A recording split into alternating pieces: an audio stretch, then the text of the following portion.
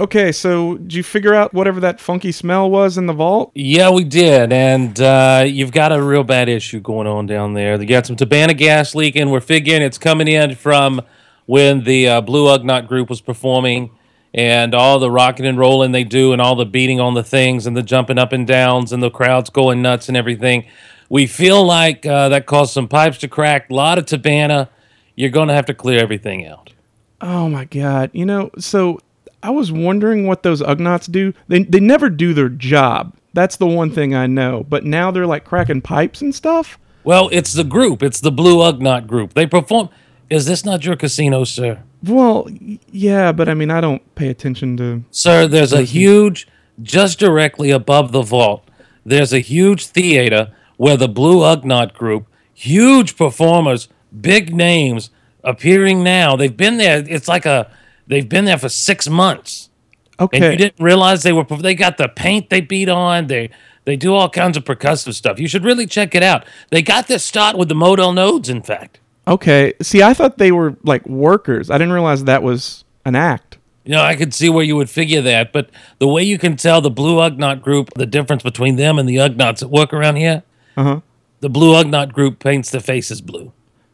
Oh, I thought they were... See, I can never tell, because I thought, for instance, Rhodians were only green, but then there's blue ones, so I thought, I guess there's Blue Ugnaughts. Well, no, see, they did this. It's a paint thing. They did it in tribute to Max Rebo. God rest his soul. Pull one out for him.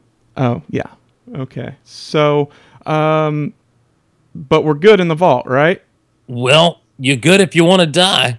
No, not really. We got to clear everything out there. We got to get to some pipes. Some Tabana gas is coming in. We got to seal that mess off. Or, as I understand it, Administrator Calrissian's going to be pretty upset. Yeah, so let's just... I guess we can get everything. We're not using the VIP room. Let's just... I guess move everything out to there. And, yeah, so how long do you think this is going to be? It could take at least about 12 parsecs. Oh, I'm not good with math. Sure, just you get that fixed, and then I'll have. Here's the problem right now. Look, I understand this is your establishment, your business, you're running things. That's great. The VIP room, excuse me, Tabana gas getting to me there. The VIP room of which you speak, that's where the Blue Ugnaught group is staying. Oh, okay. Yeah, I thought that's just where they took their cigarette breaks. Yeah, I don't... Is there someone I can talk to that knows what's going on here? Well, there was Bruce, but I accidentally froze him in carbonite, and Nate's on vacation. All right, well, here's what you need to do, sir. All this junk that's in the vault, what is this? Hey, those are high valuable collectibles. I'm sorry. I didn't realize Constable Zuvio was a high valuable collectible. He wasn't even in the movie. He'll be worth something one day. Oh, really? Because as I understand it, he's getting triple packed in all the waves that are coming out next. Well, because he's going to be popular. So I know two things in my life. I know Tabana gas pipes. I know collecting. And I'm going to tell you right now, this guy, you need to stick in the crane game where the 2-year-olds can keep missing him. That's the only way you're ever going to make money off of him. Okay, so, well, do you want to just, hang out and talk about collecting instead, then? Sir, nothing would make me happier, but let me seal up this leak first. Can you hand me the mending tape? So is that this thing here? No, it's that one, the one I'm pointing at. Okay, this? The one I'm pointing at. Poisonous gas is going to fill this room and kill us all. This one here. Just give it to me. Enjoy your stay at Cloud City Casino. What have we here? I suggest a new strategy. You truly belong here with us among the clouds.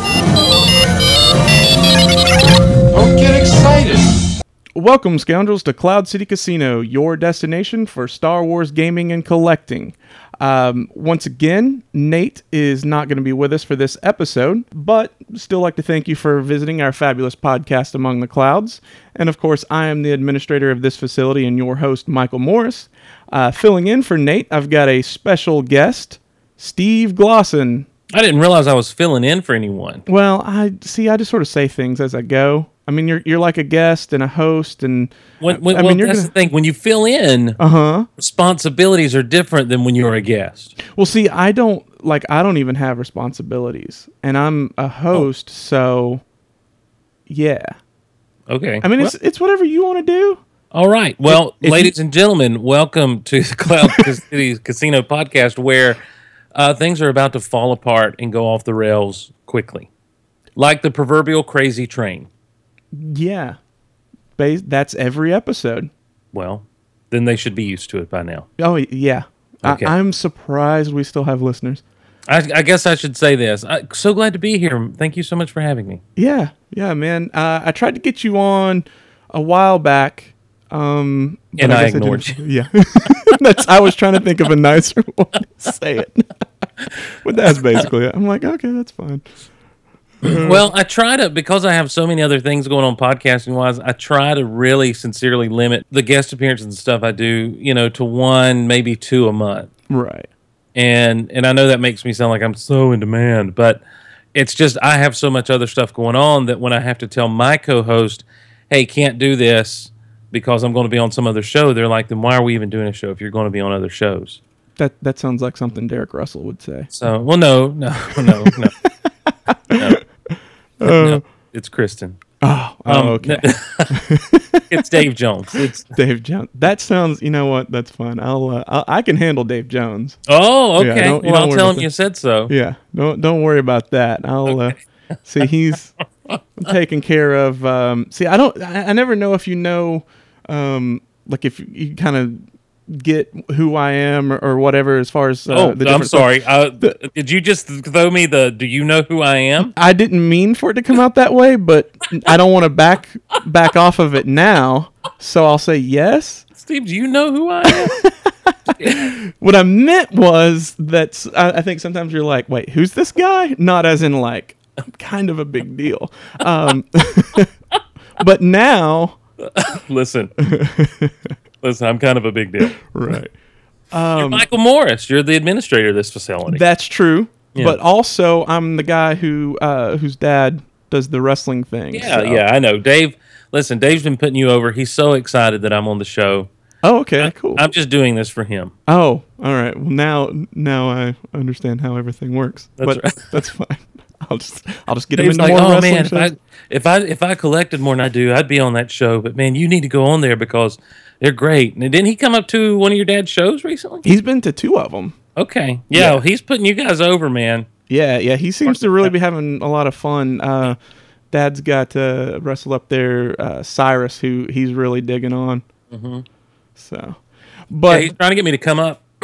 yeah, you should. We'll definitely put you in the front row, and I'd love to. The problem is when I go to shows like that, I always come away with a job. What do you mean? Well, every I mean, I guess it's fair to say independent promotion. Every time I've ever ended up at an indie show, except for one time, and even that time, the guy was kind of like, "Come over here and talk to the promoter," just because the way I'm acting and stuff, and or either I bump into the promoter and just start having kind of a conversation. Before I know it, I'm doing ringside commentary, in-house commentary, or managing the heel or something. Yeah. Well, I think this would probably be a little bit of a drive for you, though. Yeah, that's true. That's what I'm saying. That's why I Yeah. stay away from these things. I hear you. But anyhow, yeah. Not to get too into wrestling. We're there. Yeah, I know. It's Cloud City Casino, your wrestling podcast. That's right. Riley's gonna be so mad. Riley will be mad. No, he doesn't listen. Okay. If he listened, he would be mad. But Oh well, it'll be fine. Bethany's gonna be very peeved. Riley, listen. Both of them know what happens when you have me on a show. When I'm on a show, they know. Oh, Steve's going to come in and ruin the whole thing. One thing though, we don't do much at the casino, but what we do is talk about collecting from time to time. And I know you are quite a collector. So when did you get started with that? Let's see. Star Wars came out in 1977. I'm 39. The first collectibles were 38. So 78. So 38 years. Okay. So all my life. All right. Yeah. I was had an older brother who was into it. That caused me to get into it. And even as a toddler, at like 2 years old, my parents were buying 2 of everything, and I just carried them around in a carrying case wherever I went. I was for years walking around with the Darth Vader carrying case with a blue snaggletooth tucked inside, just incorporating him in my adventures. I never knew until like 2001, 2002 that blue snaggletooth was a big deal. Oh, wow. Yeah. I was just always like, well, I wonder why there's not I wonder why I never saw him because I had a red snaggletooth as well. And I was always like, I wonder why I never saw him anywhere else. I'd always look through the cards and be like, I don't see the old blue snaggletooth. I only see the red one. That's weird. And then years later, I would find out, that was a Sears exclusive, and he is worth some money. Nice. Now, do you still have that one, or is that long? I have that one. That one got sold. Okay. What I do have is the one that my older brother had, and it is in pristine condition. Okay, excellent. So as long as he doesn't ask for it back, you're good. Oh, Michael. What? He's not going to ask for it back. Oh, okay. Yeah, he's dead. Oh, I'm sorry. No, that's fine. I'm sorry. I should have been more clear about that. Huge part of my Star Wars experience, my Star Wars story, is my older brother passed away when I was 2. He was 8. He died of leukemia. Okay. Back in '79, and so he loved Star Wars. I inherited everything he had gotten at that point, and not to be morbid or dark about the situation, but he didn't get to play with his toys too much. So a lot of the stuff that I inherited from him was in really great shape. If I got it when I was a little bit older, which is the case with some of his actual figures and everything. I got his Death Star playset when I was like 10. And so that got a little play wear on it. But years later, my mom would be clearing out some other stuff, and she's like, well, here, do you want these figures now? And I'm like, yeah, I'll take them. I know some ways to preserve them and keep them around. And so she's like, cool. And so in this baggie were figures and weapons, and then amongst the weapons was a little blue plastic rope for the Death Star, and I'm like, wow, well, this is pretty cool. So I felt like I've told that story so much, I didn't want to be the bummer, and so I just kept saying my brother, and then you said, well, as long as he doesn't ask for him back, and I can't resist an opportunity to make someone feel completely uncomfortable. Yeah, I'm glad that I've showered recently. My feet don't taste quite as bad as they could. Listen, all I can think right now is that you and Dave Jones now need to do a podcast of how Steve Glosson has made us feel terrible. Possibly. The Dissed by Steve Cats. Yeah. Oh, so anyhow, now with collecting, so you started collecting that original Kenner wave. Oh yeah, heck yeah, man. Well, so here's one thing that I'm really into, and it seems like some people, I don't know, at some point I was thinking that they were sort of, there was a stigma to it, but it seems like there is actually a lot of people who have fondness for them, but the mini rigs. Yeah, I think if you collected Kenner play, I mean, look, back in the day, you weren't collecting, you were accumulating to play with. Right. So if you played with Kenner toys back in the day, those mini rigs were cool because you never saw them on screen, but just the picture and just the name of what they were kind of explained what they did. And there's one mini rig, the CAP-4, the CAP-4, that a lot of people referred to as Bosk's ship, because in the picture on the box, Bosk is in use with the mini rig. And it does have a very bounty hunter feel to it, that sort of thing. But yeah, by and large, I mean, these things look like they belonged on screen with everything else. Kenner did a great job with those mini rigs, with the troop transport, of trying to make sure that these are ships or things that you feel like were just off screen. And so they were cool. It was a cool thing to have because they just kind of helped fire the imagination of what was going on further, that it was continuing to build the universe that you had through collecting your toys. I don't know that there was ever a stigma on it. I think that recently what's happened is they've been getting brought up in a lot of podcasts for some reason. Okay. And so I think a lot of collectors are like, oh yeah, I love the mini rigs. I love the mini rigs. And I'm like, well, yeah, we all did. I didn't know that there had been any type of stigma on them or anything. I was thinking, but I could have totally just made that up in my head and told myself that was a thing and said, oh, okay. Who knows? I was thinking that there was sort of a stigma of it of being like, yeah, it was the way they would sell you stuff that you didn't need, or that wasn't actually even in the movie or something. But well, I mean, look, they had a few things that were in the movie, like the little cannon that the snowtroopers set up and shot, the radar dish that, for lack of a better term, that fires at the walkers at one point. It's only seen briefly on screen for, just a second or two. But, given the choice, well, do you want a mini rig or do you want an X-Wing? Well, of course I'm going to choose an X-Wing. But just to have these side things, like there was one mini rig that was all about the repair and the refueling for ships.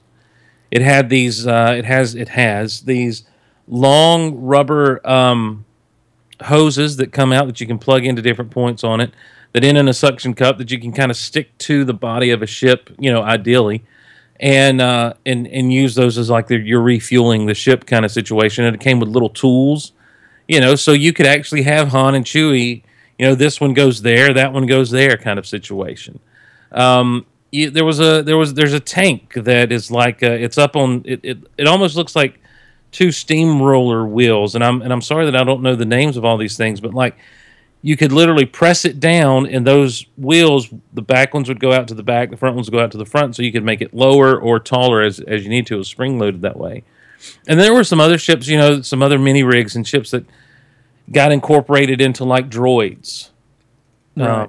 The cartoon series and that sort of thing. So, I think, yeah, given the choice, do you want a TIE fighter or do you want this droid transporter? Oh, well, I'll take the TIE fighter. But given the option of, well, here's this, we can afford to pick up, this is the Star Wars toy you can get. Yeah, heck yeah. Right. It's a Star Wars toy. Right. Yeah, it's, because so the reason that I bring it up is, even though I was born in 87, but the babysitter where I stayed, her son was right there in that age. And so he had a lot of them. And he had, because I was actually just looking at pictures of him, he had, looks like almost all of the mini rigs. And I remember the one you're talking about, like boss ships. See, I always thought in my head, it reminded me of the Probot from Empire Strikes Back. Yeah, in a way, because it has those arms and everything that come out, and the legs are kind of... look like just an extension of the arms. Yeah, that I could see that kind of looks like the Probot. The Cap 2, not the Cap 4, by the way. Right. Yeah, I think it was the Int 4, is from what I'm seeing here. Now, that was one that I actually liked a lot because it looked like it basically looked like an AT-ST's head. Well, it looked like an AT-AT face to me. That one always did. Yeah. Yeah, so it's... because of the long red line across top. Then you had your individual shuttle, not shuttle, desert skiff, and you did have an individual, like, little one-man shuttle that looked like the Imperial shuttle. You had the little tank that had kind of the bubble covering that you could sit one person down in, had two guns on the front, and it rolled along the floor. What else was there? See, so there was the... did you mention the one that was like the Jabba thing? The sail barge. Yeah. The skiff. Yeah, that was like a one-man skiff. But they had another... Here's the thing about the mini-rigs. In the Power of the Force line, they had a couple of mini-rigs. And one was kind of more of a one-man skiff where you just kind of stood... Where the dude stood on a platform. And it had like a tail behind it, like a rudder, like a big red rudder behind it. And then the other was... a scout vehicle for the rebels. It was like an indoor scout vehicle, and you just in one man kind of stood, almost looked like you'd wear it like a backpack. And again, just a big rudder on the back, but you got the idea that this thing could maneuver through the trees and all. And those are very expensive now. Those, of course, anything Power of the Force, is considered very, very expensive. But the Empire Strikes Back mini rigs are the ones that really kind of hit it big, and and everybody has. As you get into the Jedi mini rigs, like your Int 4, I believe is more of a Jedi based mini rig, maybe that Desert Skiff, the vintage shuttle, the ISP-6, as it were. Those things are a little bit more scarce. You don't see as many people having those in their collection, but they all show up on eBay from time to time. I was kind of doing some research on this, probably around close to a year ago, because I'd gotten curious. And I you know what? Actually, what it was around when they did with Rebels the troop transport. Right. And so I was like, oh, I remember that. And so I was looking into it. Well, here's another thing that I had found, and I'd love to, if I see Dave Filoni at like a celebration or something like that, and not this one, the next one, but I want to ask him. There was one that got canceled, and it looks like the Phantom, or I guess I say canceled, but it never actually got produced. But it looks like the Phantom, and what it would actually do is it would latch onto the Millennium Falcon in between the two little front pieces there. Oh, wow. And I really, really believe, unless he tells me differently, that is where the concept of the Phantom came from. I don't know. I mean, I've never heard of that situation, of that particular concept. Here's a picture of it. I'll shoot to, so you can at least see what it looks like. But yeah, it would actually, you can see sort of in the back where it would slide in between the front. I can't even think of what they actually are called. Yeah, the front two pieces. Mm-hmm. The front, where it splits off. You're talking about, right? And then it would slide in there from the back. Yeah, so it wasn't exactly like the way the Ghost or the Phantom actually parks in the back of the Ghost, but this would have actually slid in the back. But it's the actual cockpit faces forward, just like the Falcon cockpit. So it's not exactly the same, but it just, to me, I'm like, this has to be like, it had to be an influence, because he used the troop transport for the prisoner transport, and then he also there's the footage of him playing with a TIE fighter saying this is research. So I'm wondering how much influence the toys had on Rebels. Yeah, I don't know. Someone even pointed out that Ezra's lightsaber, that staple gun type look to it, looks like Luke's the 12-inch Luke lightsaber, where it's got kind of the thing, because the 12-inch Luke, the vintage 12-inch Luke, didn't have a grip hand. He just kind of had a flat out straight hand like a Ken or a Barbie. Right. And so you had to slip this thing over his hand for him to hold on to it, his lightsaber. And so someone pointed out to me when we first saw Ezra's staple gun lightsaber, that maybe this is what where Dave Filoni got that idea from. That is fantastic. Yeah, that.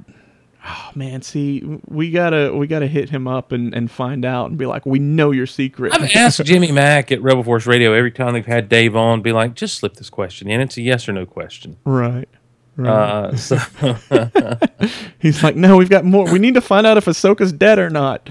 Yeah, I'm looking at this thing now, and I'm seeing a picture of it actually inserted onto the Falcon. Man, that would have been cool to have. Right. That would have altered the way I saw things completely. They also have what looks to be a prototype of one of the droid mini rigs. Not droids, but PDT-8 or PDT-8, personal droid transport. And it was, and the one that they actually came out with is a little bit bigger, but it's got the thrusters on the side that flip up and down. So that's pretty cool. Yeah, it's actually kind of sad just to be like, this is stuff that could have been. Well, and I'm looking at this micro collection back to tank scene. Mm-hmm. And I just don't believe that this. I'm looking at it now. I mean, someone has a picture, and things are happening. I'm like, did I never see this? Did this never happen? Or is this just a picture of one? Because like I've never seen the Hoth Bacta chamber. Mm-hmm. So what I'm looking at, I'm actually just found that too. So it says prototype. So That doesn't necessarily mean that it didn't come out, because it could just be a prototype of the one that was out. But I'm not familiar with it either. But that's Okay, here it is. Unmade sets included a Hoth Bacta tank, an extension to the released Death Star, to add the throne room from Return of the Jedi, and Yoda's hut on Dagobah, which all made it to concept and prototype stages before being canceled. That micro collection, man, was something that I never really got as a kid. They were always a little bit more expensive. Mm-hmm. I guess my parents were afraid I'd lose the parts, but these always seemed more true to the actual sets and stuff that you would see on screen than some of the other play sets they'd released. Not that the play sets weren't cool, and not that I didn't dig those play sets, but just it just seemed kind of, they always looked so cool to me. Mm-hmm. And then a few years ago, someone actually gave me their collection and had a lot of the micro collecting stuff in it. So, having never had any, I've started to have to do some research to kind of figure out what I'm missing and how to get everything complete and all. Right. Now, with those, are they as heavy as I remember? The actual miniature, because weren't they like pewter or something? Yeah, they were die cast. Yeah, it just seems like thinking back on it, like as a kid, I'm just like, this is heavy. Yeah. Like if you the threw problem this, is they wherever they were kept in storage for so long, the paint shipped off of so many of them. oh And I don't have the artistic ability to fix that. yeah, and then sometimes it's with like restoring stuff. It's kind of like, do I really want to? Because I don't know. I feel kind of weird about, because then I feel like I'm making it different, with Right. doing restoring. But I don't know. I guess that's up to each individual person. Now, with collecting over the years, I mean, were there ever any like gaps with your collecting, or did you pretty much you were getting stuff all the way up until now? I don't know. I right at the tail end, of course, with the whole Power of the Force line and everything. I got a couple of figures from that situation, and a couple of, like I said, the mini rigs that were released.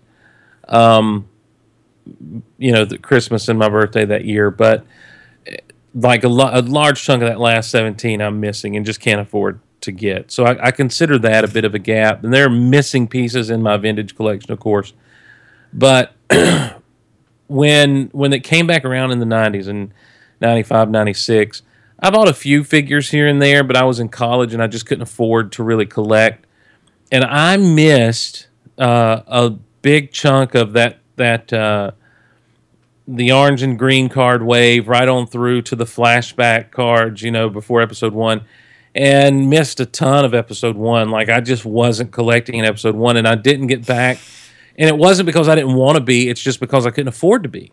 Right. I was just in college, I was trying to get a life started and everything, and so I didn't really dig back into collecting until right around the Power of the Jedi lines started to hit. Okay. And it was around that time, too, that I discovered eBay, and I started to kind of focus in on filling in my vintage collection and trying to fix the things in my vintage collection that were broken.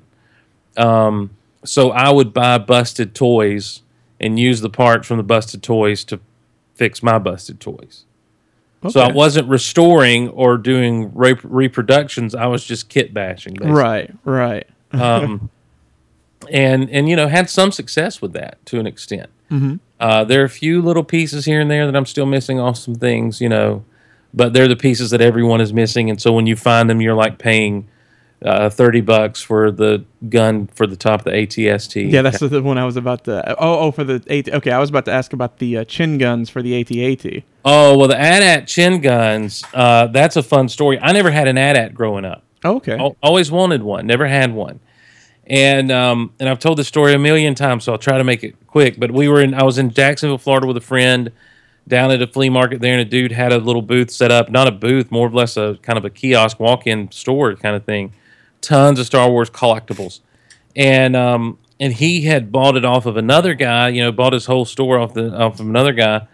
You find out this history. I mean, it's flea market type history. Right. You get into that stuff, you're getting a whole other world. Right. And he had this AT-AT sitting there that he was selling for like $40, and it had one chin gun. And I'm like, yeah, I'll do that, man. And he's like, well, I'm going to keep the chin gun. I'm like, oh, dude, come on. No one's going to walk in your store looking specifically for a chin gun. You've already said here how you hate the internet and you'll never do eBay. So that's the kind of guy I was. I'm like, so just go ahead and sell me the chin gun too. You know, it's been sitting up there with $40. And I said, you just know that I know what it is, and so you're trying to make it sweet. Like it was the biggest haggle I've ever done with anybody. And because he ticked me off. It's like, don't have a price tag on it and then say you're going to take part of it, you know? Yeah. And I said, I'm already buying some other stuff. He's like, all right. So he gave in. Whatever the case may be, I got it for 40 or $50 or whatever it was.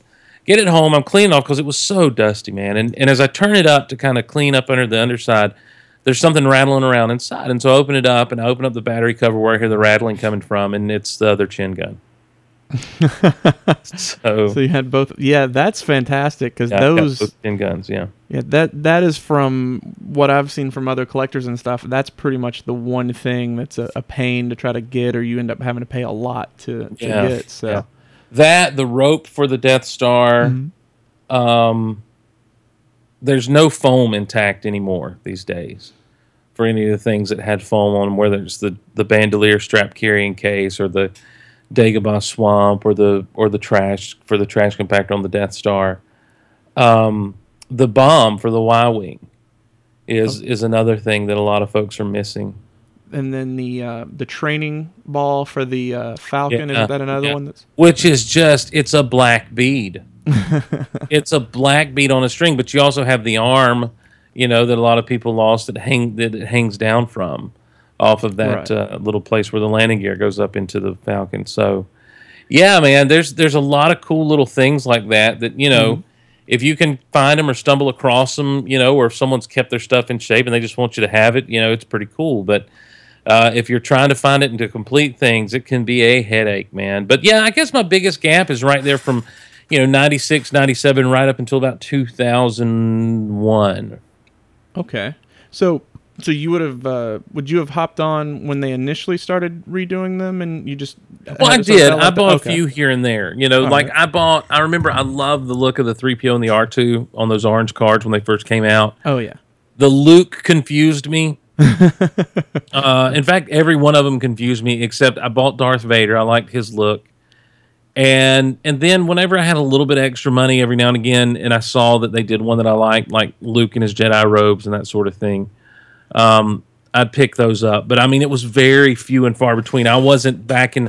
I was off. Like I say, it really came down to being off to college and not having the funds to collect on a regular basis. Right. Oh, I mean, I totally understand because that's I pretty much missed Clone Wars because of college. So I understand that. That wasn't a financial thing as much as it was just being focused on other stuff and everything. And then it was toward the end, someone was saying, I'm like, well, yeah, isn't that like a cartoon or something like that? And I'm like, oh, this is really nice.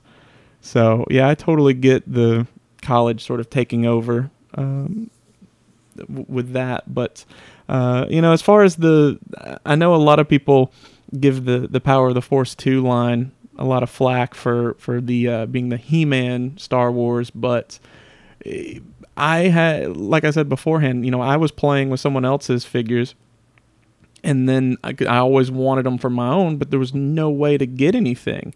And up until 1994 is when the Bend-Ems come out, and I knew they were garbage. I knew they were trash, but it was Star Wars that could be mine, so I got them, and then the next year they come out with those Power of the Force, and I'm like, yeah, it's great. And it's like, oh, it has a big He-Man chest. I never gave into the Bend-Ems. Now, before they were doing that, though, Galoob with Micro Machines was doing Star Wars Micro Machines. Right, yeah, that came around. I was totally into those. And then they started doing the play sets and stuff, and I kind of had to dip out because it's like, again, it's easier to buy a little 3-pack or 4-pack of vehicles that, as a senior in high school, that can sit on your, dresser or something and just be kind of, well, that's neat that he has that, rather than, oh, guys, I got to go check out the toy aisle. I gave into some of that stuff as an older teenager, but once I got to college, I didn't give a Duke. We'd always walk down to Toys R Us or go to Walmart and, I'd make everyone walk the toy aisle with me, that sort of thing. Yeah. I'm with you too, because that's the way I was, because I was in college. I'm like, I had a buddy who's like, oh, well, he's like, we got to go check the toys. And I'm like, you're a grown man. What are you doing that for? And now I'm going checking the toy aisle like every day. So. Oh yeah, it's the first place you go. Yeah, so it's like, yeah, we got to go get something. And I was like, okay. And I'm like, well, let me check toys first. And I'm like, they may have, that one figure that, like, someone could come get it by the time we go get that thing we need. The thing we need will be there. You know what? It always just, to me though, just the idea of am I going to go to the store and look? Right. Is always like, well, you never know, they may have it this time. Right. And every time I go, it's like, no, they don't. You know, but at some point they have, because I've got these figures. Yeah. At some point I've made some finds. You just look back and go, how did this happen? Right. So, how are you doing your toy runs these days? Few and far between here lately. I have a block down from me in my little town in which I live, a Walmart. And if I ever go in, which is rare because I just don't like to go to our Walmart, of course I'll dip back to the back and check it out. If I'm making a concerted toy run effort, a lot of times it'll begin on Friday afternoon when I get off work in Douglas, Georgia, which is 30 minutes from me. I'll swing through the Kmart in town, which is, again, you have to be brave because you never know what you're going to run into in the Kmart in that town. And then I'll bump across the street to the Walmart, and I have my little secret. I park at the garden center and go through. It's just quicker to go that way a lot of times. And kind of see what they have. And usually both of those places are going to come up empty, but because there's been a hit or two before at those places, I have to check. I'm compelled.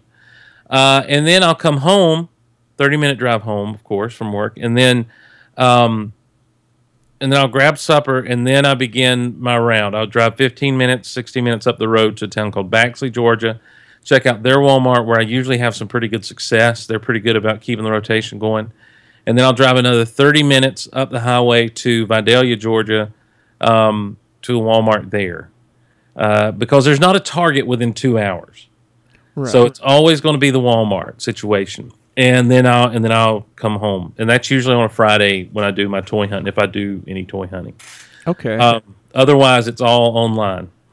So, unless yours are different, I know around here, so you're southern part of Georgia, I'm more up above Atlanta.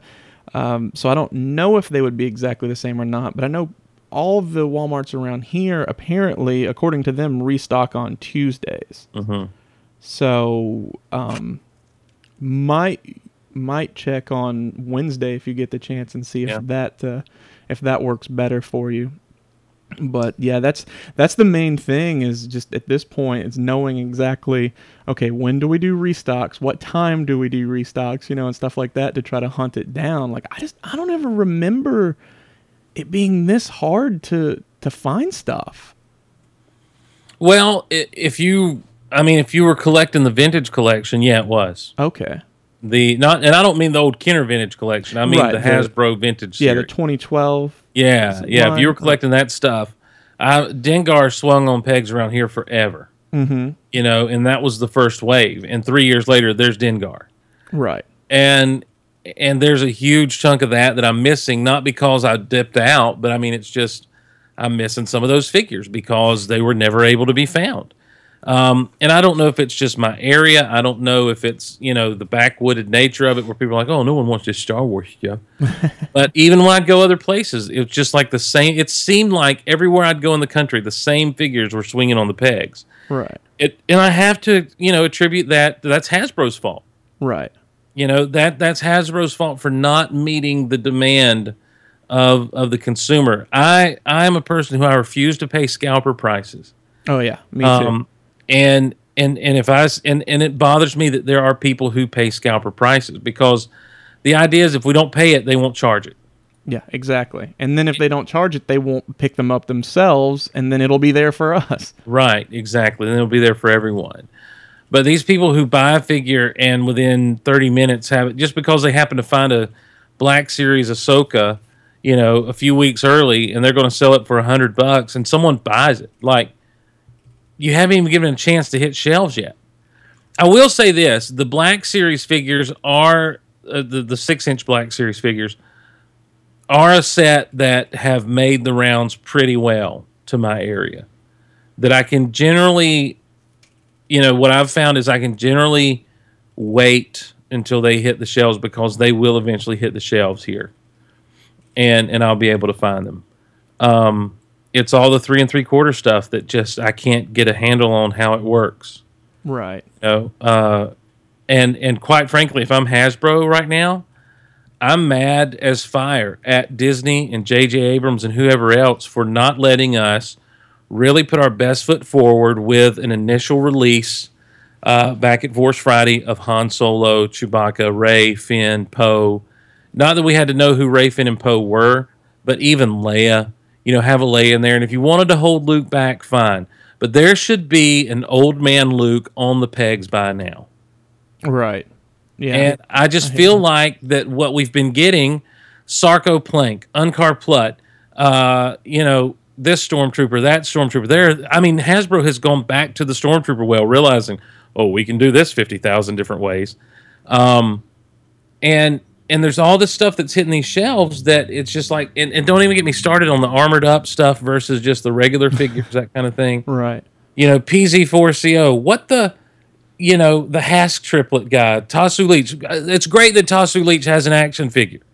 But why in the world are we getting a Tasu Leech action figure before we have Old Man Luke or Leia from The Force Awakens? It's ridiculous. Tell that to Concha Club. Well, I am. I'm looking at him right now.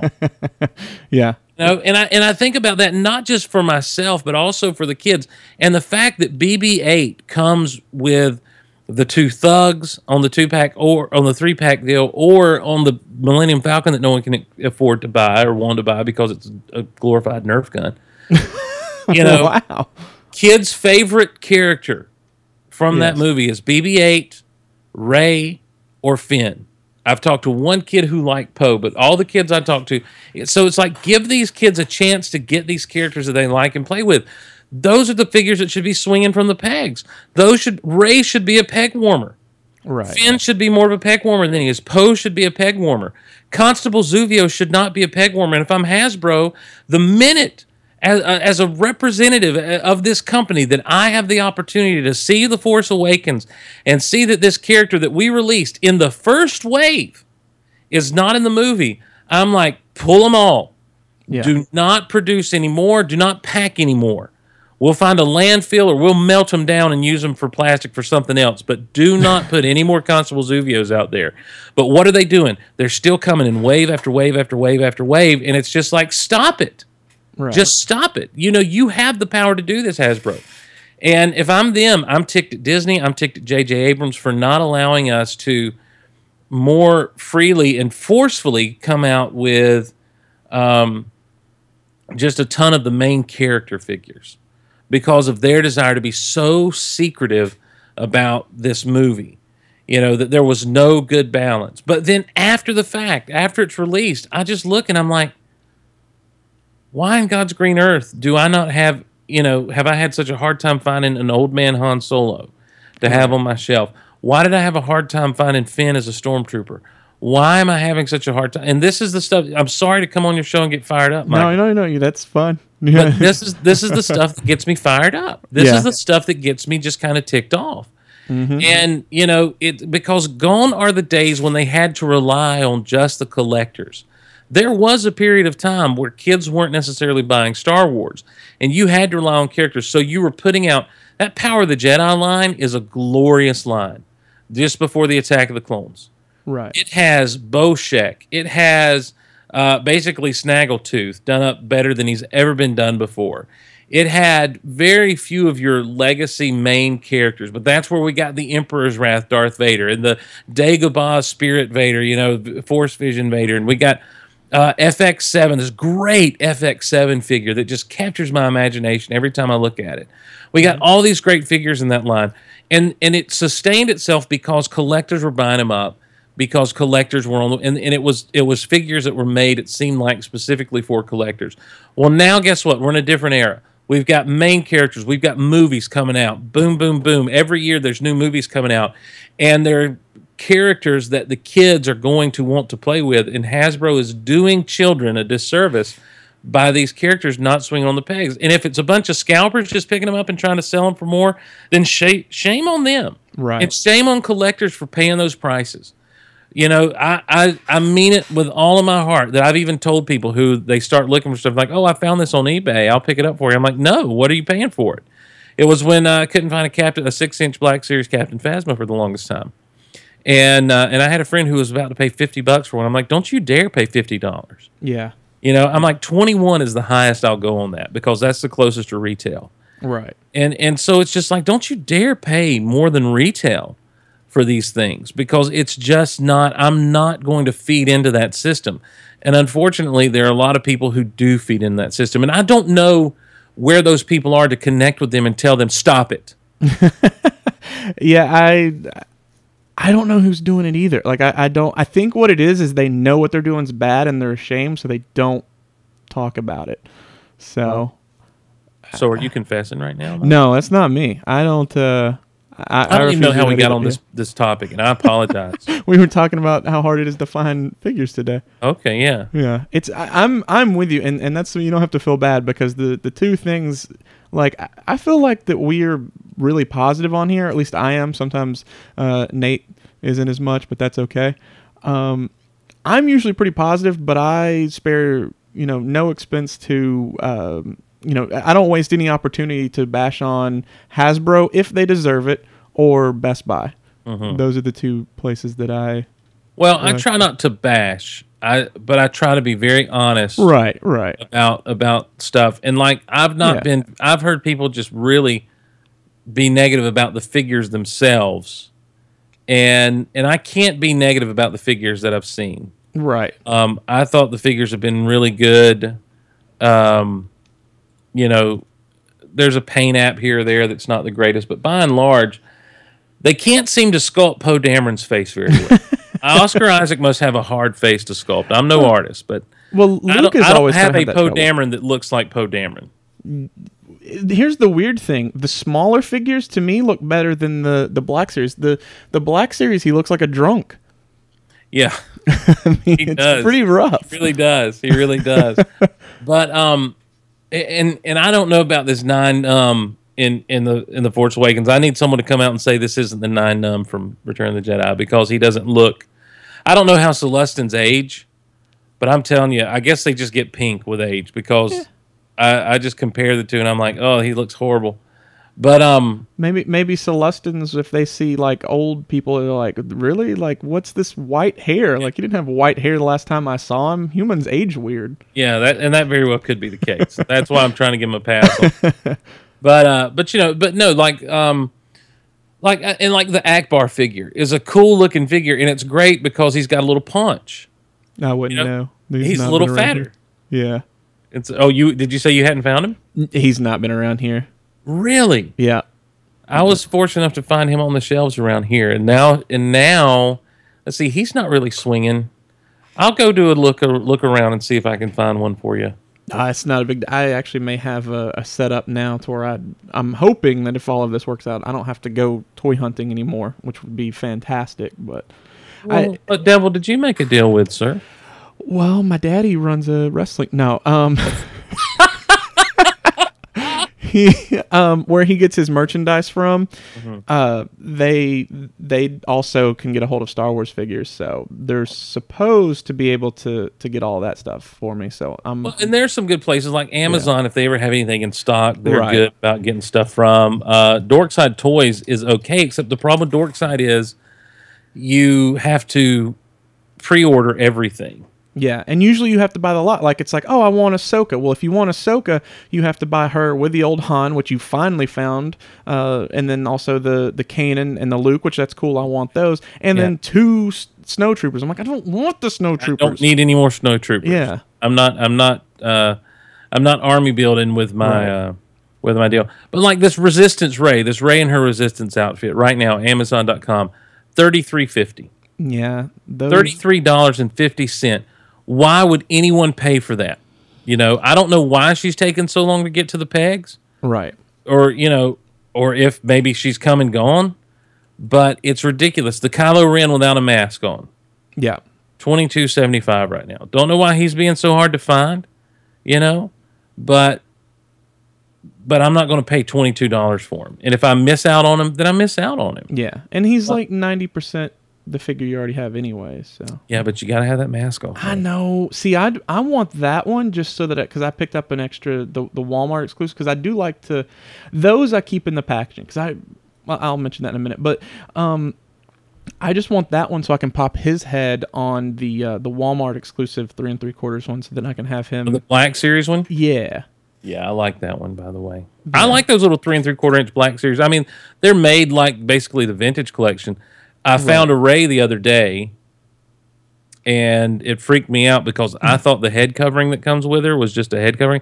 No, you pop the whole head off. And yeah, it's a little morbid to actually made me kind of freak me out a little. I killed Daisy Ridley. That's right. Yeah, I just leave that to the side, and I have her posed where she kind of looks like she did when she was questioning Finn when she had her staff in his face. So that's what she looks like on cool. my shelf now. But see, and that's why I like those because I used to just do, when I got back in it, I only wanted to do in the box collecting. But then I started to do the out of the box collecting. But or I do both essentially. But if it were like the vintage collection, I would have to leave everything in the box, and then or I'd end up getting two.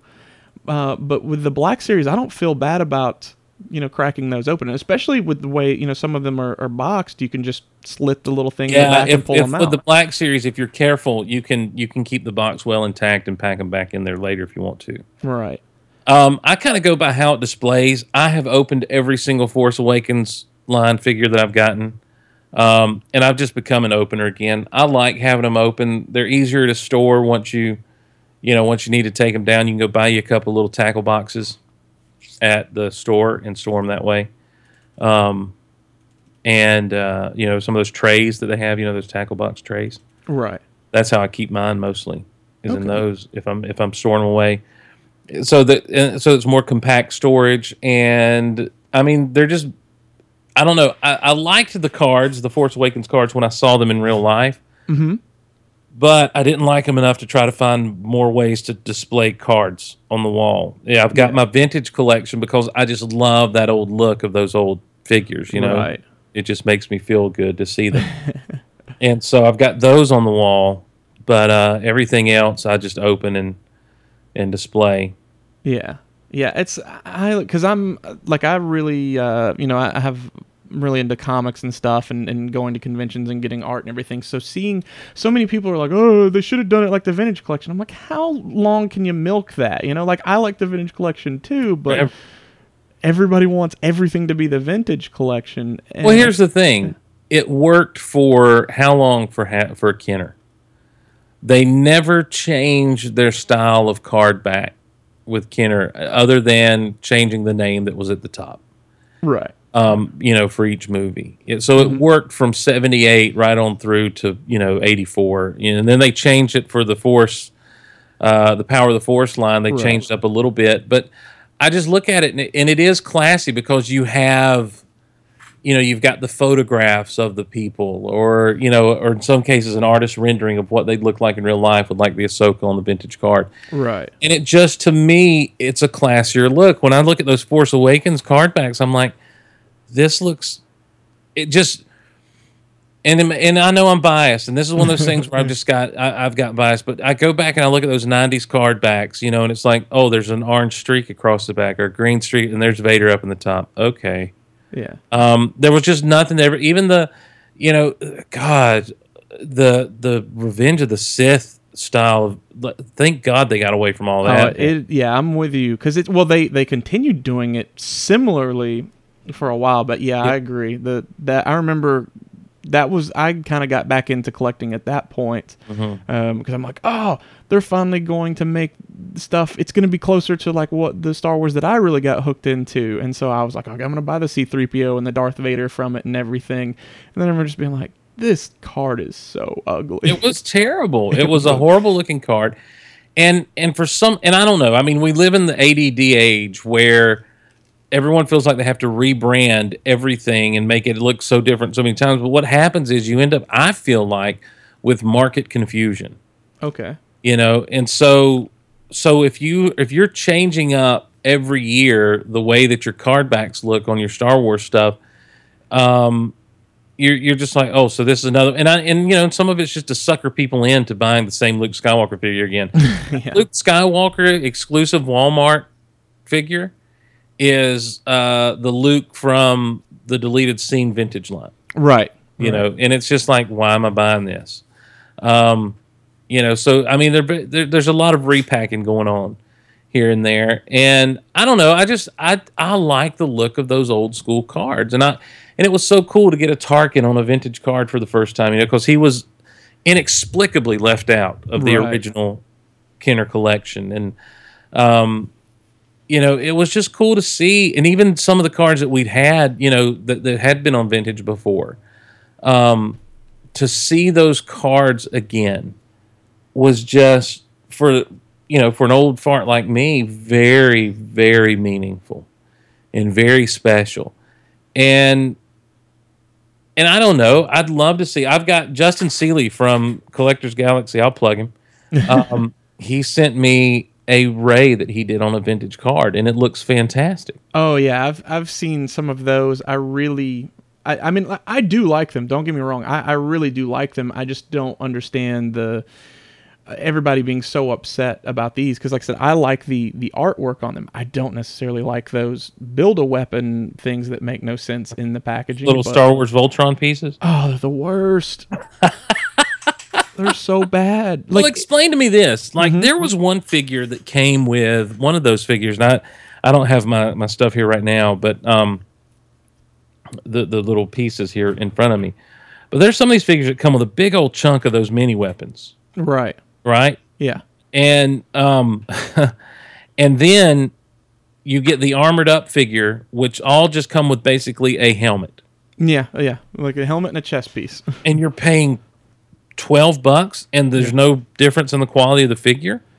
The pack-in is just as big as some of the pack-ins on these other Build-A-Weapon things. It's really terrible. It's so bad. And the thing is, there's a couple of them that I do want, because for instance, I got the Toys R Us exclusive, the TIE Fighter, that Special Forces TIE Fighter. So it comes with it is like a little, it's got some sand on it, like some weathering, but its pilot came with the red stripes. So of course that's a 2-pilot ship. So of course I want to get a second TIE Fighter pilot, but I'm not going to get the one without the stripes. I need to get one with the red stripes. So I'm like, all right, I guess I'm gonna get that stupid armor up one. Oh, is the armor up TIE pilot? Has he got the red stripe? Yes. Yep. I know that. Yeah. So that's one that I would actually get. I actually do like the Poe. I would actually pop the helmet off of the stupid little chest piece for him. And then I actually like. You mean the 1980s cartoon Centurion Poe? Yeah. Oh my gosh, you're the only. Which I guess it kind of makes sense. But I was trying to talk about Centurion the other day, and no one had any idea what I was talking about. when I was opening that mess up, because I did buy him. I bought him because he was the only Poe you could get that the helmet came off for a little bit. Right. And so I got him for that reason. And when I put that on, I'm like, gosh, this looks like the Centurions. That's so from funny. Back in the day. Yeah. And so on my Instagram, that's what I grammed out to everybody. Oh man, see, stuff like that is so lost, and like I said, that was a little before my time, but because of my babysitter, all of that stuff I played with, some of the G.I. Joe stuff from beforehand and everything. But yeah, I remember those guys, because there was a blue one, a yellow one, and green. Yeah, green one, right? It was orange, blue, and green, I think. Yeah. And so I remember they had wasn't it like one was ground and one was air? I don't know. That's not Star Wars. I'll shut up now. But yeah, they're dumb, and I actually really like. I don't like Kylo with the hood up. I think he looks way cooler with his hood down. So that was a thing with the scuba Kylo. I don't really care for his little apparatus there, but the actual being able to get just the helmet. You don't like the hood up? I'm not as big a fan of it. I don't like the hood down. Yeah, and that seems to be what most people most people for that. But Oh, see, Lord, here's the thing. like those people. Pretty much. Anything, and like Bruce, who was the co-host before, he said, "Oh, you're contrary." I'm like, I'm not contrary. Like, I genuinely like things that are just different. Like, whatever the other thing, people are like, "Oh, I like this." And I'm like, "Oh, I like the other one." They're like, "Well, you're weird." And I'm like, "Well, I'm sorry." You know? Like, I don't know what you want me to do. So, I mean, it's not everything. Like I really like Kit Fisto from the original series. Original series from the Attack of the Clones, and a lot of people really like him. So I do like popular things from Star Wars. I mean, Star Wars is popular, and I like that. Isn't that enough? But apparently, no, it's not. I'm supposed to like Han Solo like everyone else. I don't get it. It's fine, man. You do you, boo. Isn't that what they say? I think some people say that or did at one time. I don't know. I get behind. Like, I didn't even know the Taylor Swift song until like a year after it come out, and I'm like, "Hey guys, I heard this," and they're like, "Yeah, that's last year." I'm like, What song would that be? The "Shake It Off." Oh yeah. Yeah. Play. Oh, I did like last month. I just discovered Adele. Oh well, Yeah. welcome. Yeah, and I was like, "Why didn't anyone ever tell me that Adele was fantastic?" I think they tried. They probably did, but I was like, "Yeah, whatever." Star Wars. Have you seen this BB-8? He's fantastic.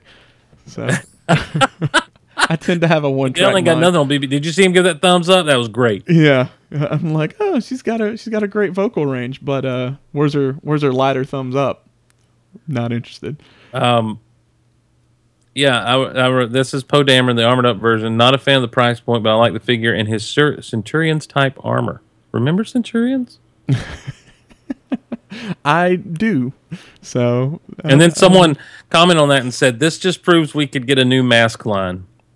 Oh my God, Mask! Now you're bringing everything up, and which I have heard you talk on Goal about Mask, but that was something else that I played with. That, like I said, I don't even think the show was on. It was a show, right? Not just Yeah, it was a cartoon, yeah.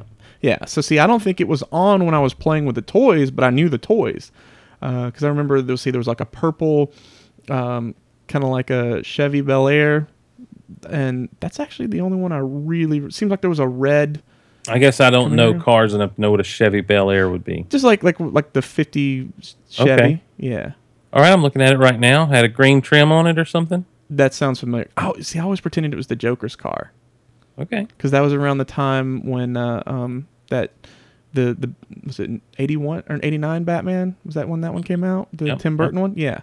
So that was around then, so I would just play with that and pretend it was the Joker's car. I remember doing that. Yeah, man. I mean, I dug Mask. I didn't get a lot of Mask as a kid, but I dug them because they were kind of close to Transformers. Right. And I was more of a Transformers kid when it came to what I was watching on TV and playing with toy-wise. Right.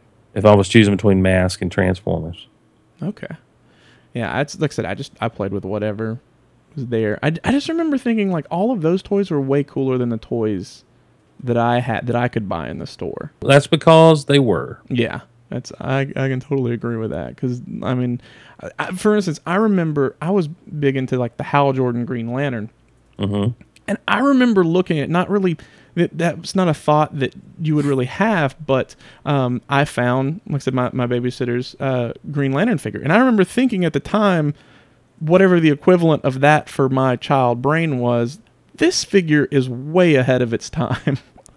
Not necessarily that, but which line was it? Like from the Superpowers line? I think it was this. I'm not sure. I guess it was like the Super Friends version or whatever. Yeah, but it had to have been the Superpowers line, unless it was like a Mego Green Lantern. Like I think. Oh yeah, it wasn't Mego. Like I think you would squeeze his legs and he would kind of like. That's right. Punch the ring out. Yeah.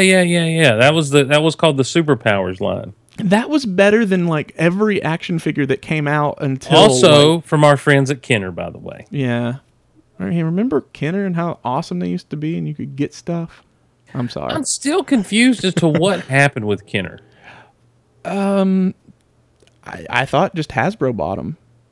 So they didn't like squander away their fortunes and such as. I mean, that may have been part of it, or there may have been like pictures that Hasbro had, and they were able to buy them out cheap. Yeah. Maybe Hasbro just came in at the right price point. I don't know. Yeah. I just feel like that Hasbro, the more that I look back at what Kenner was doing and with different things here and there, and the more I see what Hasbro has done since they acquired the Star Wars license and everything, and what they do with a lot of their stuff, I feel like Hasbro is the big animal, and that Kenner was just a little guy that got bought out that was doing these maverick things that no one else would have done. Yeah. I heard that Eric Bischoff was going to buy them, but once they found out that they didn't have the TV deal, That's right. It didn't fell through. Yeah. Yeah. Nobody else gets that. Then you had your TNA toys. Oh, I'm so sorry to everyone who's gone, what is he talking? Wrestling. It's a wrestling thing, guys. You'd be surprised. Here's the thing. Yeah. There's a lot of your listeners right now who are like, I don't really like wrestling, but deep down they're like, they have an era of wrestling that they watch. Yeah. And they probably know who Eric Bischoff is because the era of wrestling they watched was probably right there in the Monday Night Wars. Yeah. So I really hate this guy, and I don't like to promote him too much, but I don't want to say hate. I don't hate him. I dislike how he lives his life. That Max Landis kid, are you familiar with him? Oh, God. Yeah, exactly. But he did a video on it. I actually really liked that. On what? On wrestling? On wrestling, yeah. Yeah, he was actually a lot more respectful with the wrestling thing than he was the Superman thing. Or anything else ever. You know what? My thing with him is he starts out talking and he feels like he is smarter than you. Oh, yeah. And I'm not a fan of that. I don't like it at all. Well, and the thing is too, you can always kind of connect the dots and kind of realize, like, he's been bashing on The Force Awakens, and it's like, does this have anything to do with the fact that you wrote Chronicle, which was that movie for Josh Trank, who was going to direct a Star Wars film and then had a falling out with with Lucasfilm and Disney? Would that have anything to do with your opinion? I don't know if he and Josh Trank are still buds or not, but I do know that after the Fantastic Four thing happened and it was getting panned critically, very quickly, he goes on his Twitter and releases 2 pages worth of a script that he had wrote for the Fantastic Four. Like, this is what I would have done. Right. And it's like, why do you do that? That's your friend. Well, but see, here's my thing. But at that time, though, even Josh Trank said, well, this is, the movie. You won't get to see the movie that I want to see. It was a great film. So I feel like that was both of them trying to stick it to Fox. Yeah, well, good way to go, guys. You won. Trank, you're in movie jail. Max Landis, you're still making YouTube videos. Welcome. Millennials. Wait, I fall into that. Oh, well. So you said, one thing that I had on here to bring up, but I guess that would have been right in your hole of when you weren't getting anything, but the Shadows of the Empire. Shadows of the Empire. Let me tell you, Shadows of the Empire, let me tell you what I was getting with Shadows of the Empire. I was getting a soundtrack and a novel. Yep. And it was the coolest thing because I started to get excited at the prospect that maybe a movie's coming. Yeah. Because they did everything with that but release a movie. But yeah, I wasn't actually into the toys then, but the thing is I was keeping up with everything. Mm-hmm. And so I was definitely watching what was coming and what was going on, so I saw those things. And I have them now. I've got, good Lord, I've got 5 or 6 Lukes in his little disguise. I've got Chewie with the flat top, and I've got a Dash Rendar somewhere around here. So, I've got those figures. Yeah, the punk rock Chewie. Yeah. Well, it's been 20 years. Has it? Yep. This summer, because I was looking it up, I found all the different dates, or as close as I could find on them, but they were released summer of 1996.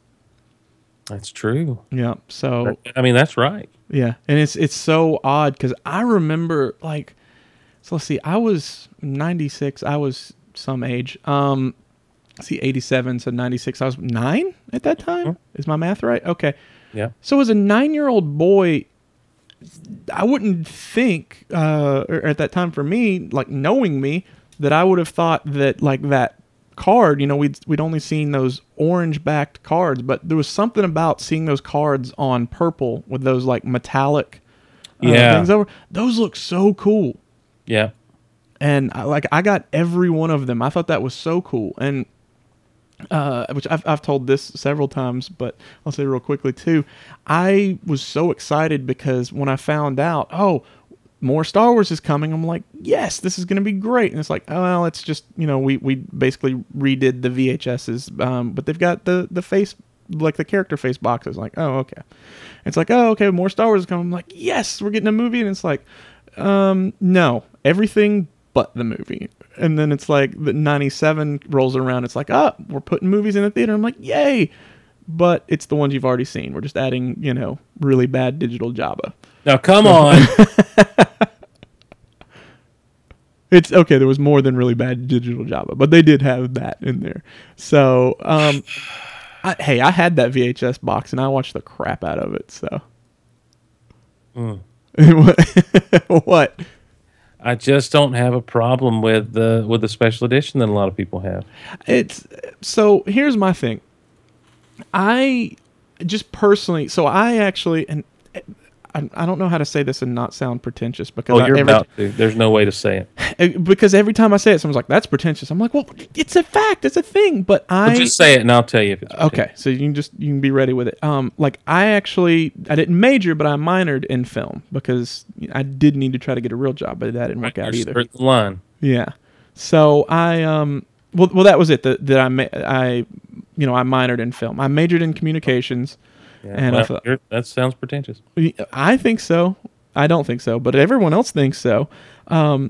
But I was like, I'm not gonna major in film because I need to get a real job. I'll do radio. Yeah, that worked out really well. Yeah. So, the thing is, for me, it's just from taking classes and stuff. Like at this point, it just feels dirty and unnecessary. And it's like, look, I love George Lucas. I will never say anything bad about him. I just disagree with the changes in the special editions. Well, here's the thing. This is a man who had a story to tell, who had an imagination. He wanted to see these things on screen.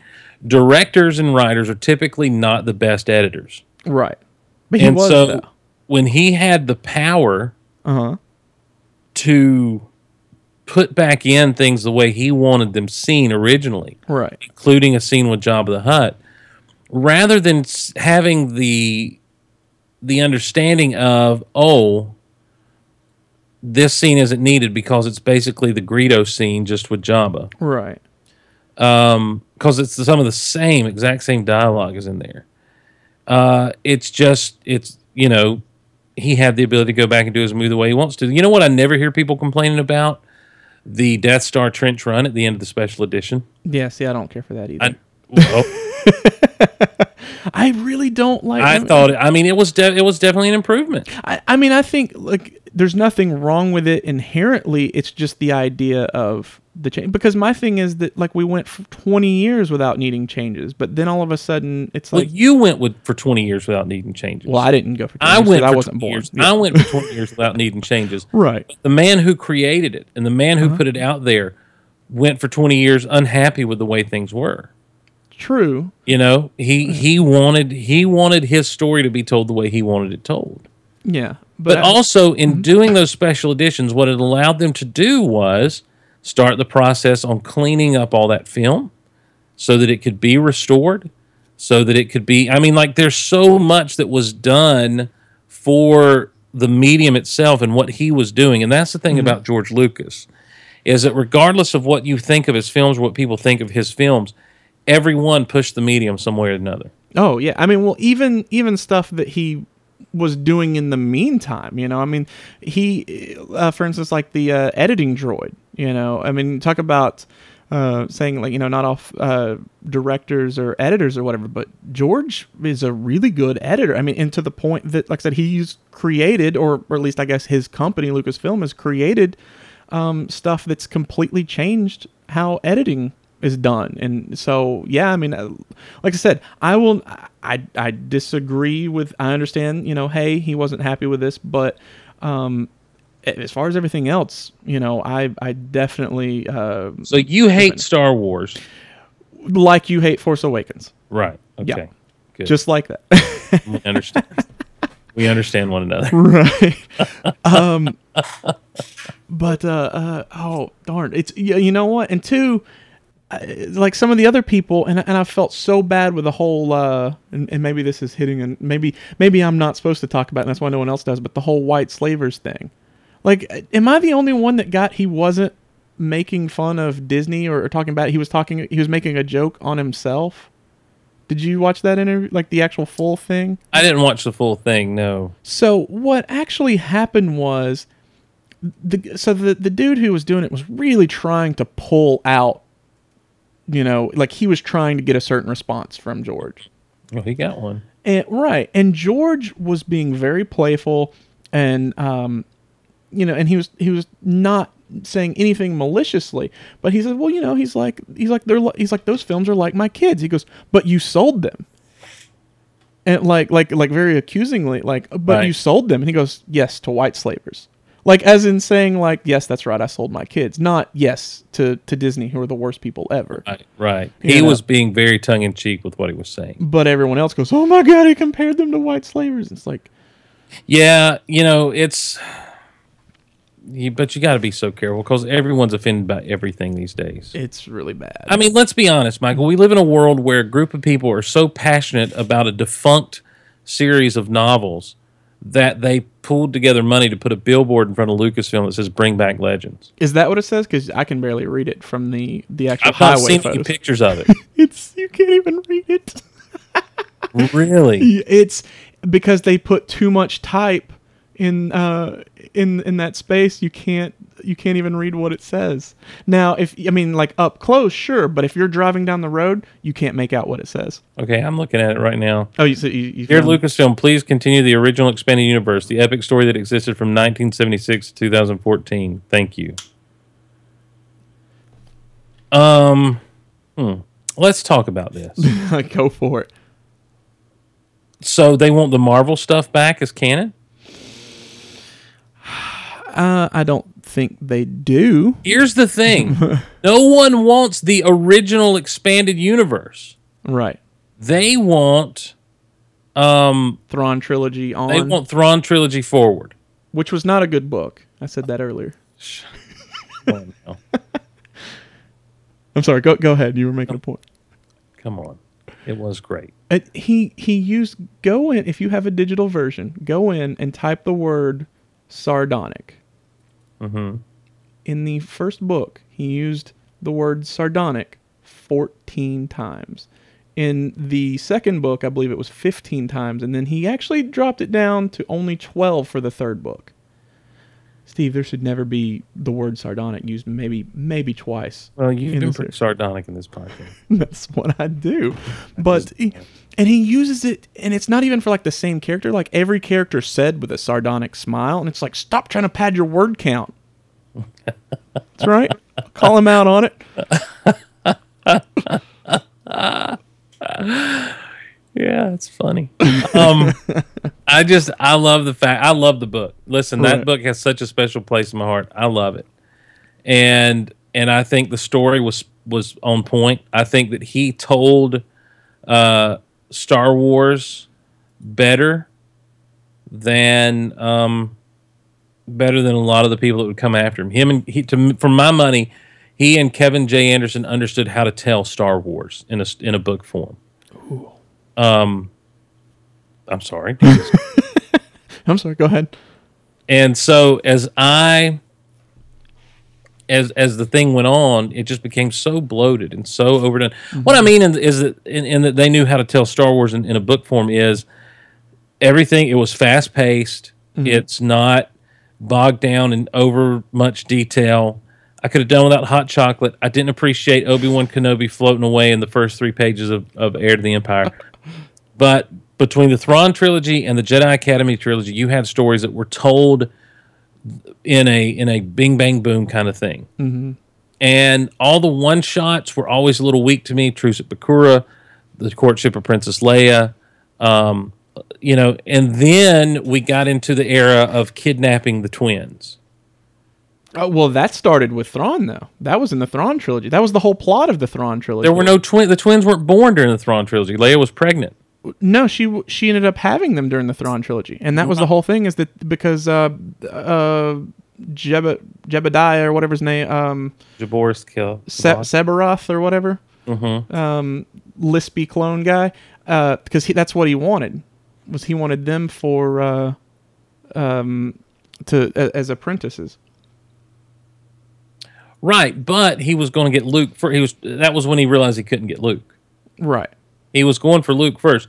But I'm telling you that what happened beyond that was, and you know this, everything was the twins were kidnapped. The twins were kidnapped, except for the young adult series where we learned to love Jane and Jason because of their differences, and which were very tropey. She was the mechanic, he was the animal guy.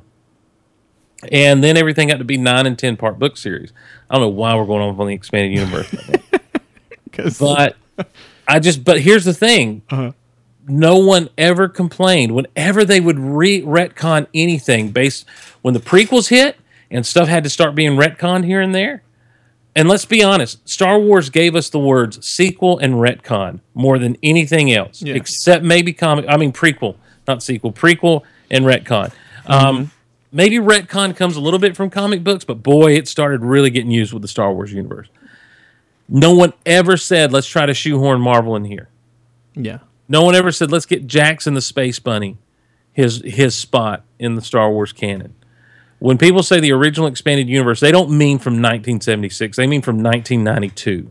Right. It's 2014. That's what bothers me about that, is that Marvel's going to get left out of the mix. So you want to put a GoFundMe to get the Jackson put back in? No, I think, look, free money. I mean, it's a free country. Spend your money however you want to. Mm-hmm. But if this is the cause that you're giving money to, if this is the cause that you feel like is the most, then you live a life so charmed and so blessed that you need to hit your knees every day and thank the Force, thank God, thank whoever, that you live a life where your time and your energy can be consumed with getting a book company to start back up a series of books that was not selling as well as Aftermath sold for them. They hadn't had a Star Wars book be a legit New York Times bestseller in years until Aftermath hit shelves. Yeah. So what then? Yeah. And I know everyone, but it had just gotten bad. It had just gotten bad. Yeah. No, I'm with you. I'm very critical of the books, and it's even ones that like hopefully Teresa doesn't hear this, like the Darth Bane books. I know she loves those, but it's wishful. I mean, you want to talk about raise a Mary Sue? What about Darth Bane? The dude was supposed to be a minor, and then all of a sudden he's controlling the world, and he knows more than everyone else. And I'm like, where's the conflict? Sorry, I have issues with the conflict is with Darth Bane himself. But was there though? I've never read those books, to be honest with you. I know the story. Yeah, it's just I always my expanded universe, I like to stick with what was within the movies, the characters within the movies. So after Return of the Jedi or anything between the prequels and stuff. Yeah, and I mean there was some there were some good ones. Like I'm usually kind of negative about it because I'm so tired of going to Dragon Con every year. I am so sick and tired of having panels crashed by jerk faces who want it's just ridiculous that they canceled this book series and bring back Legends. It's like, dude, drop it. So I have a little bit of issue with that, I guess, is what's coming out. But I mean, hey, like Kenobi, great book. Kenobi was fantastic. I'll tell you one from back in the day that was really good was Dark Rendezvous. I am not familiar with that one. It takes place after Attack of the Clones. Okay. It's very Yoda-centric. Okay. And basically Dooku sends Yoda a message that only Yoda would understand that he wants to meet. And so the whole thing is Yoda deciding whether or not to go meet Dooku. And when he does, Dooku tries to turn Yoda. And Yoda's basically, he's like, the dark side will give you all the power you need to stop this war. You can have the power. And he's like, but can the dark side give me a rose? And I don't know why they use rose, but that's the flower they use. That's the other thing I have with some of these books. Right. is either you're using too much earthly language, or you're using language that you have to describe too much. Like calf and refresher. Anyhow, Yoda's like, "Can he give me a rose?" Right. And Dooku's like, "Yeah, you can force anyone to give you roses all you." And he's like, "No. Can it create for me right now?" He said, "Use your dark side." Yoda basically says, "Use your dark side to create me a rose." Mm-hmm. And Dooku says, "Well, that's not how it works." And Yoda and there's like a few sentences describing just how Yoda's features become twisted and scary, and Dooku got a glimpse of what Yoda would be as a terrible Sith Lord. As Yoda looks at him and says, "I want my rose." And it's just this moment of Yoda understanding why he will never go to the dark side, and it's because of the Force and the light side being all about life. And that's what, and so it's just a really cool thing. You get to see Yoda in the temple interacting with people, and kind of people talking about him like, why is he eating that? That's weird, I like him, but it's hard to eat lunch with him, kind of stuff. So some mundane stuff that's not overdone, because it's one novel. You got to get the story moved along. Okay. But of course, this came out before the Clone Wars cartoon series. Right. So, I don't know where it falls. And that's the other thing I loved. We've gone way off collecting. That's all right. But the whole deal with Karen Travis and stuff. The fact that this woman pitched a fit. Yeah. Because her characters and her stories were going to be contradicted by what was taking place on Clone Wars. And just threw a fit and said she wouldn't do it anymore. And it just got everyone all up in a tizzy. It's like you were doing a work for hire. You knew that when you came in. Right. Mm-hmm. You knew that the man who created the whole universe has the right to come in and do with these characters and these stories what he wants to. And has done. Like, that's the thing, too, is, if it was say way beforehand, like let's say for instance because the Thrawn trilogy was stepped on by the prequels. Things in the Thrawn trilogy don't match up to what's said in the prequels. Right.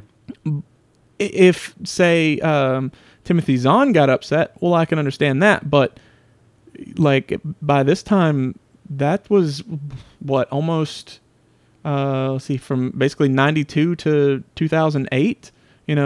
Like that's quite some time after. Like, what does she have? Like, she should have known better. Mm-hmm. Yeah. So, yeah.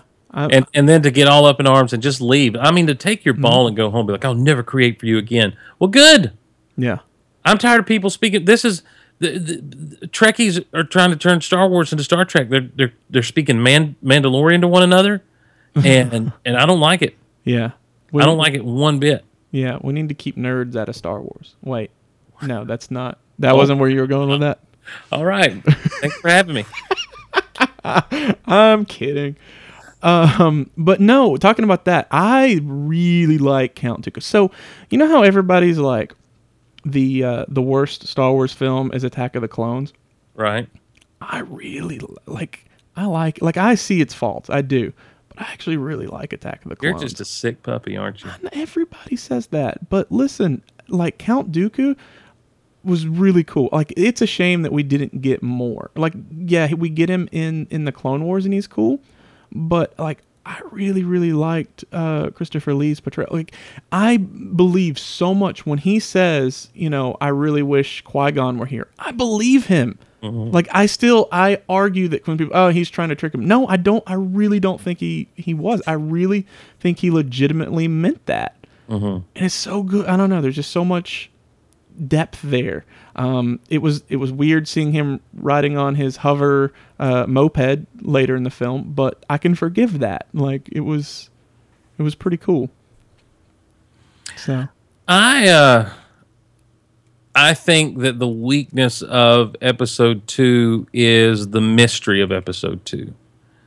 I think that Star Wars should answer questions, and as it answers questions, provide more. But it just left a lot of questions hanging. Mm-hmm. It introduced a lot of concepts that, quite frankly, never got cleared up within the movies. And some of it got cleared up in the Clone Wars, but Clone Wars shouldn't have had that impetus. Right. Clone Wars shouldn't have had to get things started off that way. You know, like it shouldn't have had to clear up things. It should have been that all this was answered in episode 2.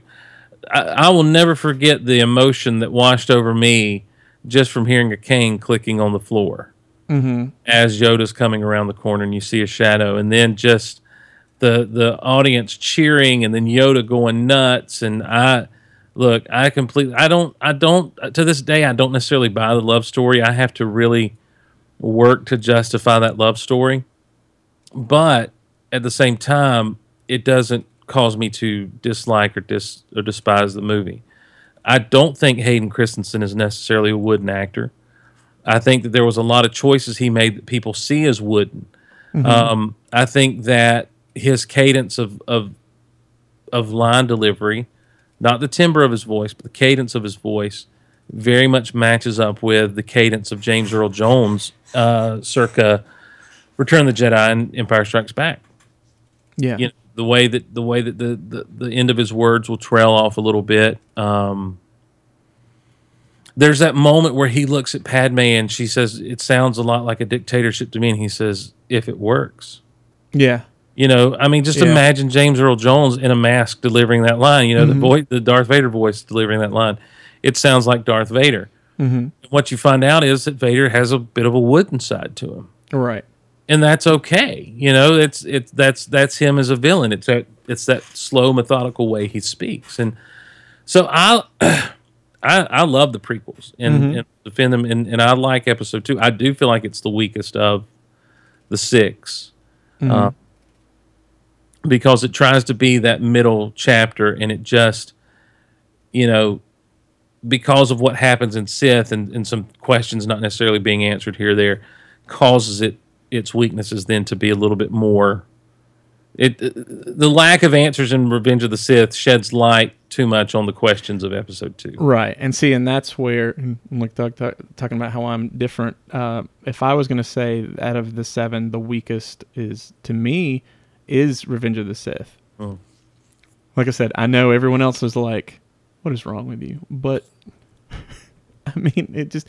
But here's the thing: when you say that, I think a case can be made for that. Yeah, it's because of, like you said, there's a lot of stuff that I felt like that was the one that should have been. Everything should have kind of fallen in line, but by that point, I guess it was too hard to do. I feel like Padme was absolutely terrible in that because she was, you know, for lack of a better term, she spent the entire movie barefoot and pregnant. And she wasn't a character as much as she was a plot point. Yeah. So that's my problem. And I mean, it had a lot of I definitely agree with you on that. Yeah. And in fact, I was talking to someone off mic about it just this past weekend is that, you know, the disservice that was done to Padme in episode 3 is that she's crying in every scene. Yeah.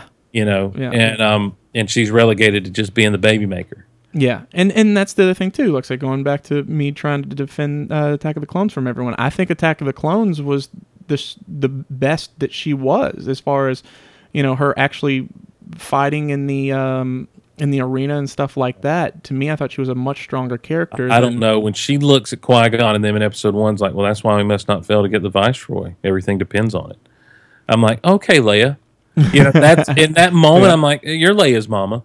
You know, watching the very first time when she said that, I leaned over my friend and said, "Well, that's Leia's mama."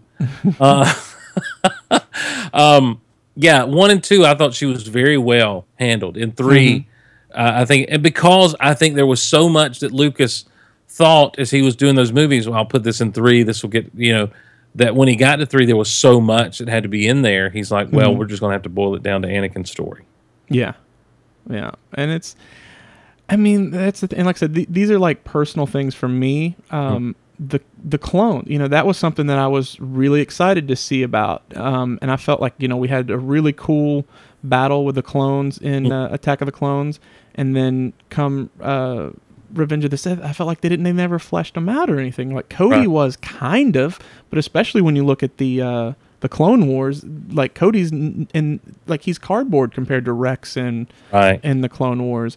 So that was kind of a thing. I was expecting to see, like you remember saying or remember hearing, okay, Darth Vader wiped out the Jedi. So then seeing them all wiped out in a montage by clones, I was just like, oh. Well, you saw a few key generals wiped out. Yeah. Yeah. I think it's been made clear from Rebels that Vader's had a pretty big hand in helping. And the line is he helped the Emperor wipe down. He helped the Emperor hunt down and destroy. Right. So I think in Rebels we see that more played out. Yeah, and like I said, I'm not saying that like it's a plot hole or anything. It was just that was my okay. Yeah, I'm just George. This doesn't work. How does Leia remember? No, there was a lot of disappointment when and then Lucas came right out and said, Darth Vader, as we know him, is only going to be in the last few minutes of the film. Right. There was a lot of disappointment because I think a lot of people wanted to see him in at least. I had a dream. Not a physical like sleeping dream, but my dream moment was because there were so many things leading into this where there was echoes of what was to come. I really felt like that what would happen is Anakin would have his turn and he and Obi-Wan would have their fight midway through, like end of second act, Anakin's down. Right. But everything's gone to pot, Right. And Obi-Wan's back at the Jedi Temple trying to get some answers, trying to figure some things out. Everything's kind of destroyed and in ruins. And all of a sudden, he hears the breathing. Mm-hmm. And he turns, and here comes Vader stalking him, Right.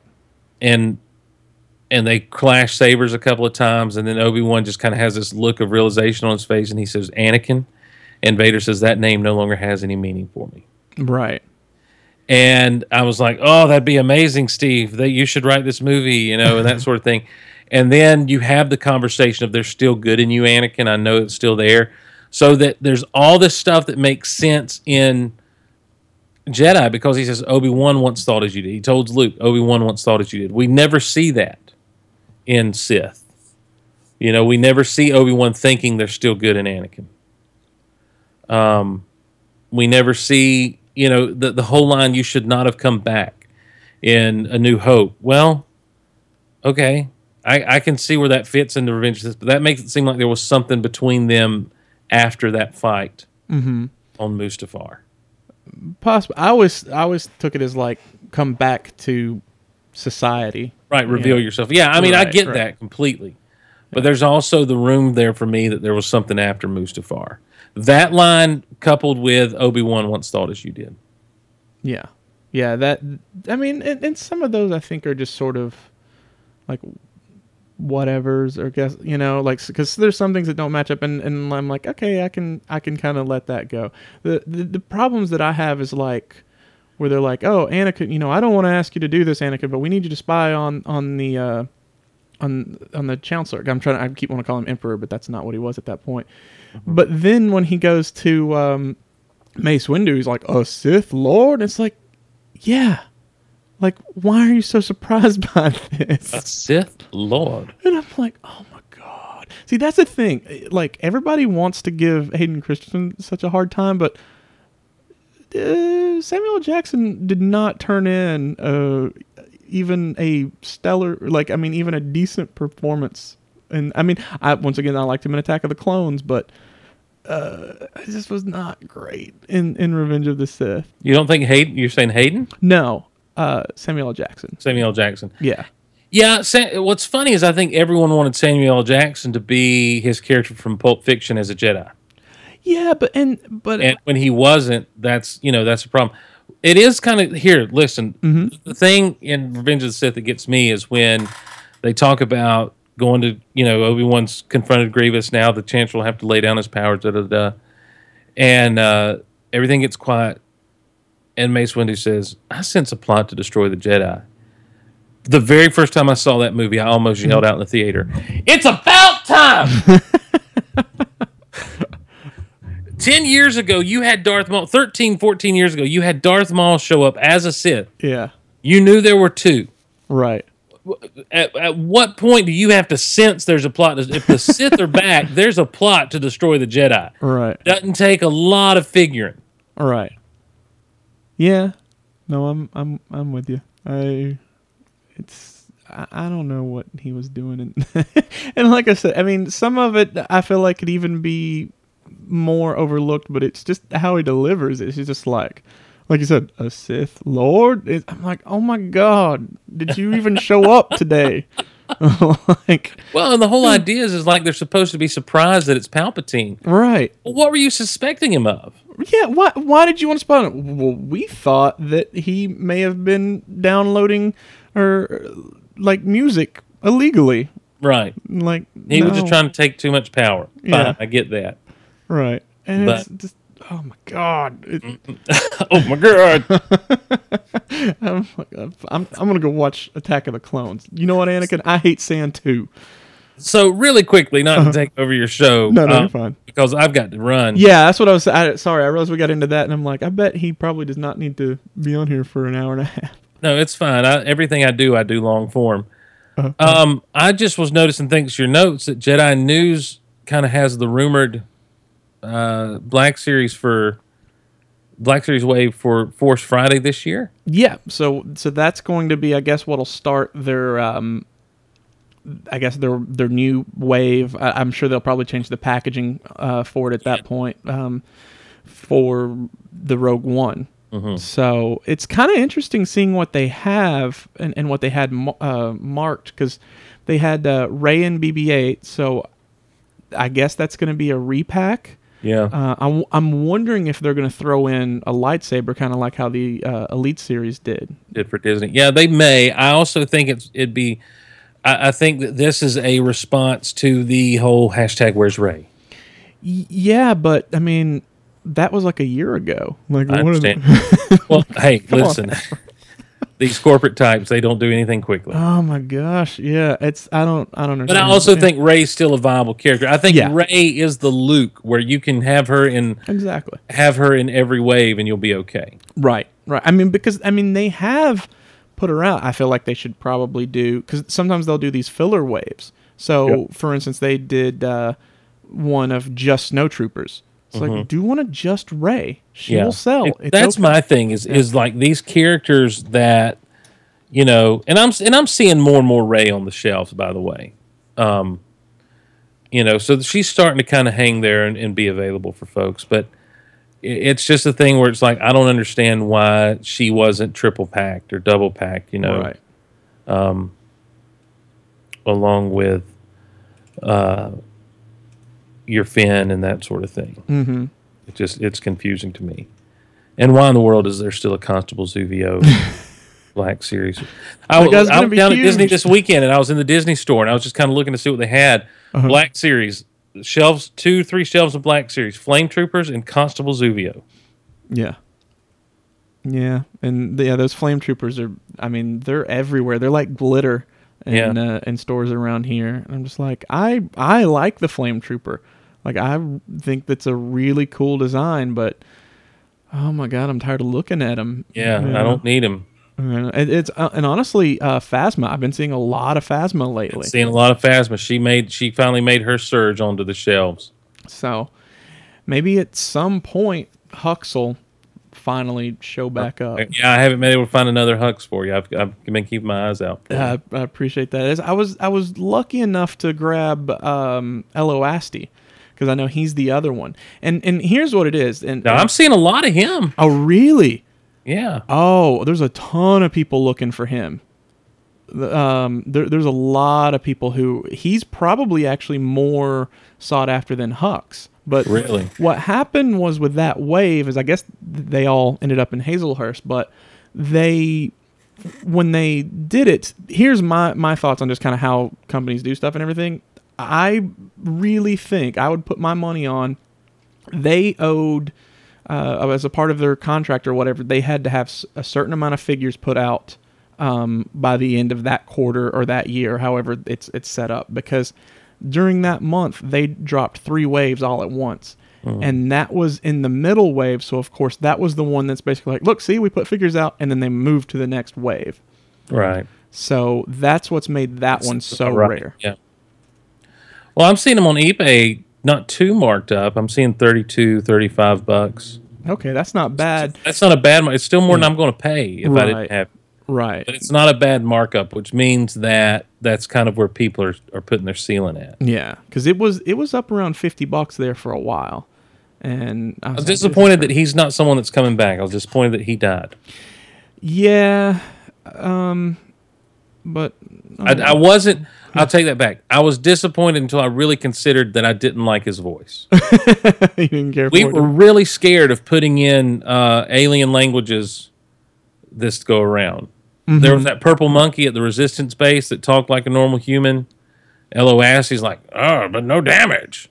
It's like, why is he talking that way? Just let him. Muhadi, Muhadi, Muhadi. You know? And I'm sorry, Nine Numb did not sound like Nine Numb. Again, my campaign is that this is not Nine Numb. Maybe it's 10 Numb. So, I'm sorry, I would totally... No, it's fine. It's fine. Once again, right off track. Kylo Ren, they say he's got a new mold. What do you reckon that'll be if that's true? I'm hoping that it's going to... Well, I don't know, because it is Hasbro. I was going to say I hope it's like the actual face, like an unhelmeted, but then again, it might look... I hope there's a removable helmet. I seriously doubt it. Even with now, if they did like a head swap, because they've done that before. Well, that's true. They could do the head swap thing. Because I mean, like that Anakin that had two heads and everything, but I don't think they will. I think they're just getting cheap on us. I can't believe I missed the Anakin. By the way, you know what? I saw him a lot, but I didn't like him because I did too. That was my thing. Yeah. And then I regret not ever picking him up now. Mm-hmm. Because I'd have him fighting with Obi-Wan. Yeah. Then I was thinking the exact same thing, but I was like, he kind of looks like Chucky from when he got his face cut up, and I don't really want that. And then later, I was like, I kind of would like it. But I actually have two really nice. I have a nice Obi-Wan and Anakin in the 3 3/4 scale, so I shouldn't be too upset about it. It's just the fact that I only want it because I can't have it anymore. Exactly, I think that's me too. But yeah, it would be too hard for them to actually put the helmet on and not look stupid. But they could do a head swap. That's true, because you got to have that hair flowing out. That's right. Yeah. Why do I have another alarm? I guess you need to take that medicine, son. Yeah, that's telling me that I was bad. So, but also they're supposed to be doing a stormtrooper. Their Jedi News is thinking it's just your basic stormtrooper, so that's just a repack. Yeah. But we're getting also Jyn Erso. They did not have a special name for her, which I thought was interesting. And then the other one they had marked as they're thinking it's Forrest Whitaker, but SEAL team member male. Mm. So do they think that Forrest Whitaker looks like a SEAL, or... I don't know. And I don't know if they are calling any of these teams in Rogue One SEAL teams, then we have problems. Well, I just think it's their code names. Right. Or they think that Forrest, like they're probably, how like some racist people think that all of a race looks the same. Maybe they think that character is being played by SEAL. That's terrible. No, I think that the Forrest Whitaker's character is speculation on Jedi News' part, isn't it? Yeah, I think so. Yeah. So I don't know. This could just be a random. I tell you what would be cool is if it ends up being just a rebel trooper. Black vest, blue shirt, white helmet thing.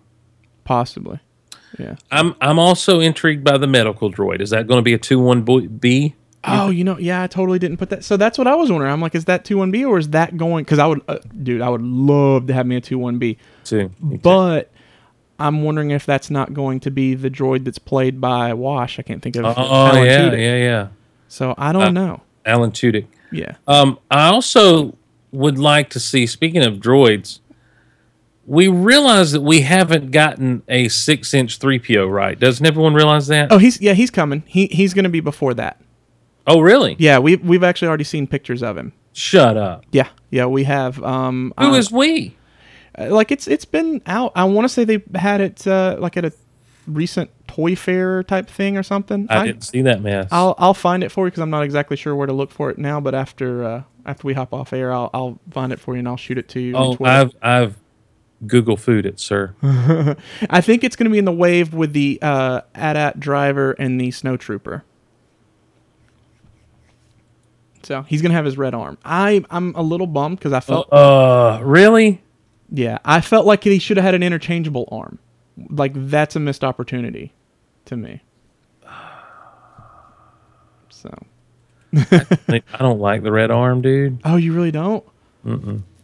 I thought it was for what its actual purpose was. I liked, and then I also thought it played for a funny joke at an opportune time. I guess, but I just did not like the red arm situation.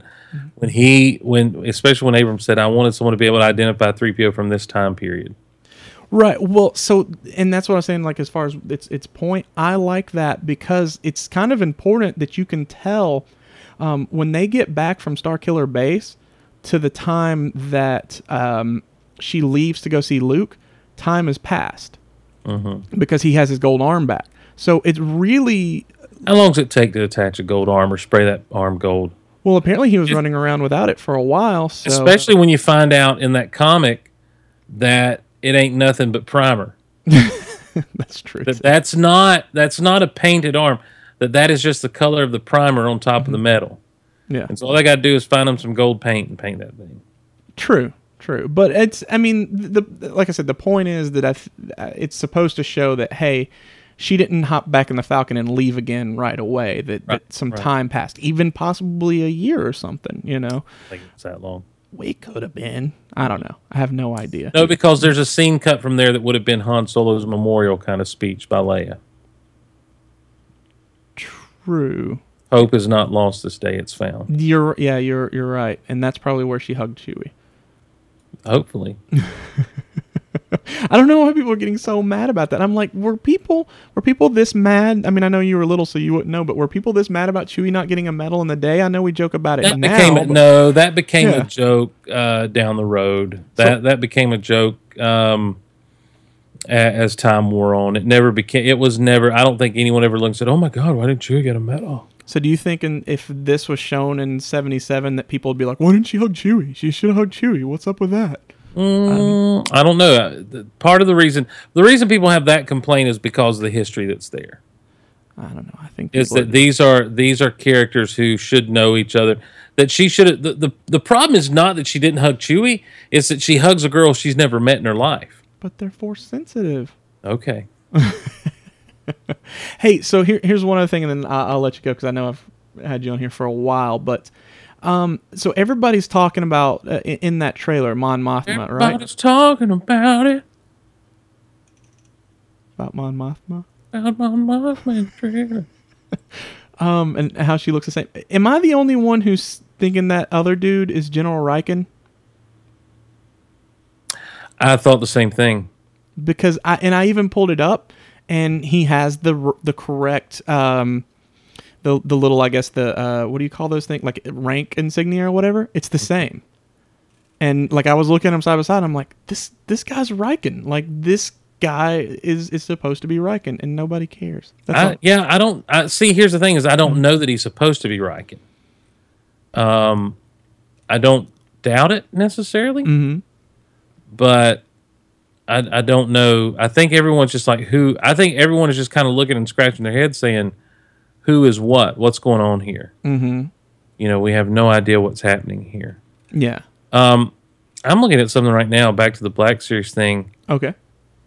And did you tell me there's a wave coming with an AT-AT driver? Yep. Does it also have Hammerhead? Oh my gosh, I haven't heard about that. Okay, maybe this is just someone's own personal mock-up and digital rendering of some stuff, because I'm seeing a picture, I don't know where it is, it looks like just prototype packaging, and it looks like the old Black Series packaging, so this may just be someone's mess, but there's like a AT-AT driver, a Hammerhead, a Gamorrean Guard, Commander Bly, Wicket, and a Death Star droid. So I think this is just someone's mess, don't you? Yeah, probably. You got me so excited. I would club a baby seal for a Black Series Hammerhead. That would be awesome. I would club a baby seal for its sweet meat. Well, there's that. I'm kidding. I've said, and I even tweeted out, it's time for them to do a Black Series Ewok. Don't you hate on the Ewoks? Dude. I will hang up on you My favorite film is Return of the Jedi, so I'm not going to hate on the Ewoks. I just don't necessarily know that that's high on the list of something that I want in the Black Series. Well, which ones would you want? Well, I mean, I think Wicket's the easiest one to go to, but I'm also a big fan of the low gray. Right. Also, we'll take a Chief Chirpa or a Rumba. Okay. Tebow's always good. Anything. Who's the one that stole the speeder bike? I think that was Tebow, wasn't it? I can't remember, but I'll take him. Yeah. If they want to do one, they can do him. I just like the idea of Wicket. That's I mean, there's 6. You're only getting, unless they're gonna have like a bunch of debris and stuff packed in there, then they should give you a second one. Well, I think they should do that, or they should pack like a net with them in there, or a. Oh man, there's the possibilities are limitless. I mean, you've got a little R2. I love this Black Series R2, by the way. You and me both, but apparently we're. You got to be kidding. Yeah, me. A lot of people dislike it because I've been hearing that it's not accurate to the 6-inch scale, which surprises me. I've looked at it several times and it looks correct from what I've seen. So what end? I'm sitting here right now looking at a picture of R2 with a 6-inch Black Series Luke in his fatigues, in his X-wing suit rather, and R2 comes up to the right height and everything. Well, Steve, people on the internet know more than us, so I don't think they do. they tell us that they do. So I don't know. Me. That is disheartening. I'm with you. I think that's a really good, especially for all the little odds and ends that he does. Yeah. I think that's an awesome toy, but yeah, some people want to complain. You know what? Here's the thing, Michael. I'm not worried about what some people think. Okay. I'm worried about what I think when it comes to my collecting. Mm-hmm. And I think this is as good a way to go out as any. So I'm producing your show for you. Okay. Yeah. When it comes to my collecting, I collect what I like. Yeah. And that's what I'm going to do. And it doesn't matter if other people don't like it. That's fine. Mm-hmm. That's their business to not like it. But for me and mine, it's my business to like it. And I'm not wrong for liking it, and they're not wrong for not liking it. What people are wrong for is being jerks about stuff they don't like. Right. That's where it gets wrong. So I say all that to say this. Just be nice, everybody. Unless it's Batman versus Superman. I was not... I wasn't saying you. I was just saying... I am glad people like Batman versus Superman. I'm just not in that camp. And I don't think people who like Batman v Superman are stupid or have lost their minds. I just think that they like different types of movies than I do. Or they're in denial. It's just throwing out other possibilities. So anyhow, I'm just being quiet. No, that's fine. Because I really need to let you go. There was one other thing that I wanted to throw out, but I forgot it, so it must not have been important. All right. Are you brainless? I guess the one thing is definitely thank you for coming on. Thank you for having me. Yeah, that's actually easily say you're my favorite podcaster for sure. I listen to everything except for Rock Out Loud, but I did listen to the Rock Out Lead though, because that one. I won't tell Kristen that you don't like our show. It's just tell her to stop complaining about you doing on other shows. No, it's not that. It's just that I don't listen to music anymore. I really don't. Okay. All right. I listen to like 40 hours of podcast a week, but I don't understand listen to that. music. I understand that. So, it's and I just, but I like Led Zeppelin. I haven't listened to them in forever, but that was fantastic listening to that, and I was like, yeah, I used to really like Led Zeppelin. I mean, I still like them. I just don't listen to them. When the Levee Breaks is probably like one of the greatest songs of all time. Great song, great riff, great drum beat. Yes, John Bonham was the man. But like I said, thank you for coming on, because I know you do so many different podcasts. Because like I said, I'm pretty sure I listen to all of them. But I'll go ahead and close us out. So that's going to do it for this edition of Cloud City Casino. Everyone listening, love to hear from you. So go ahead and email us at cloudcitycasino@gmail.com, or of course tweet us at Cloud City Casino, or head over to the Cloud City Casino Facebook page. You can also go ahead and you can subscribe to us on iTunes, Stitcher, or TuneIn, And while you're there, would really appreciate it if you would leave us a written review. That really helps us, helps people find the podcast. And then, of course, we are at our home at StarWarsReport.com, where there's several other podcasts and like the Star Wars Report that Steve's been on several times. And Steve, you want to go ahead and plug your stuff and let people know where they can find you? The best way to do it is go to geekoutpodcast.com. Right. And everything is there. You can find all the RSS feeds and the iTunes links and everything else. Yeah. But you have to be patient on emails. That's right. All right. Thanks again for tuning in, Scoundrels. And always remember, let the Wookiee win.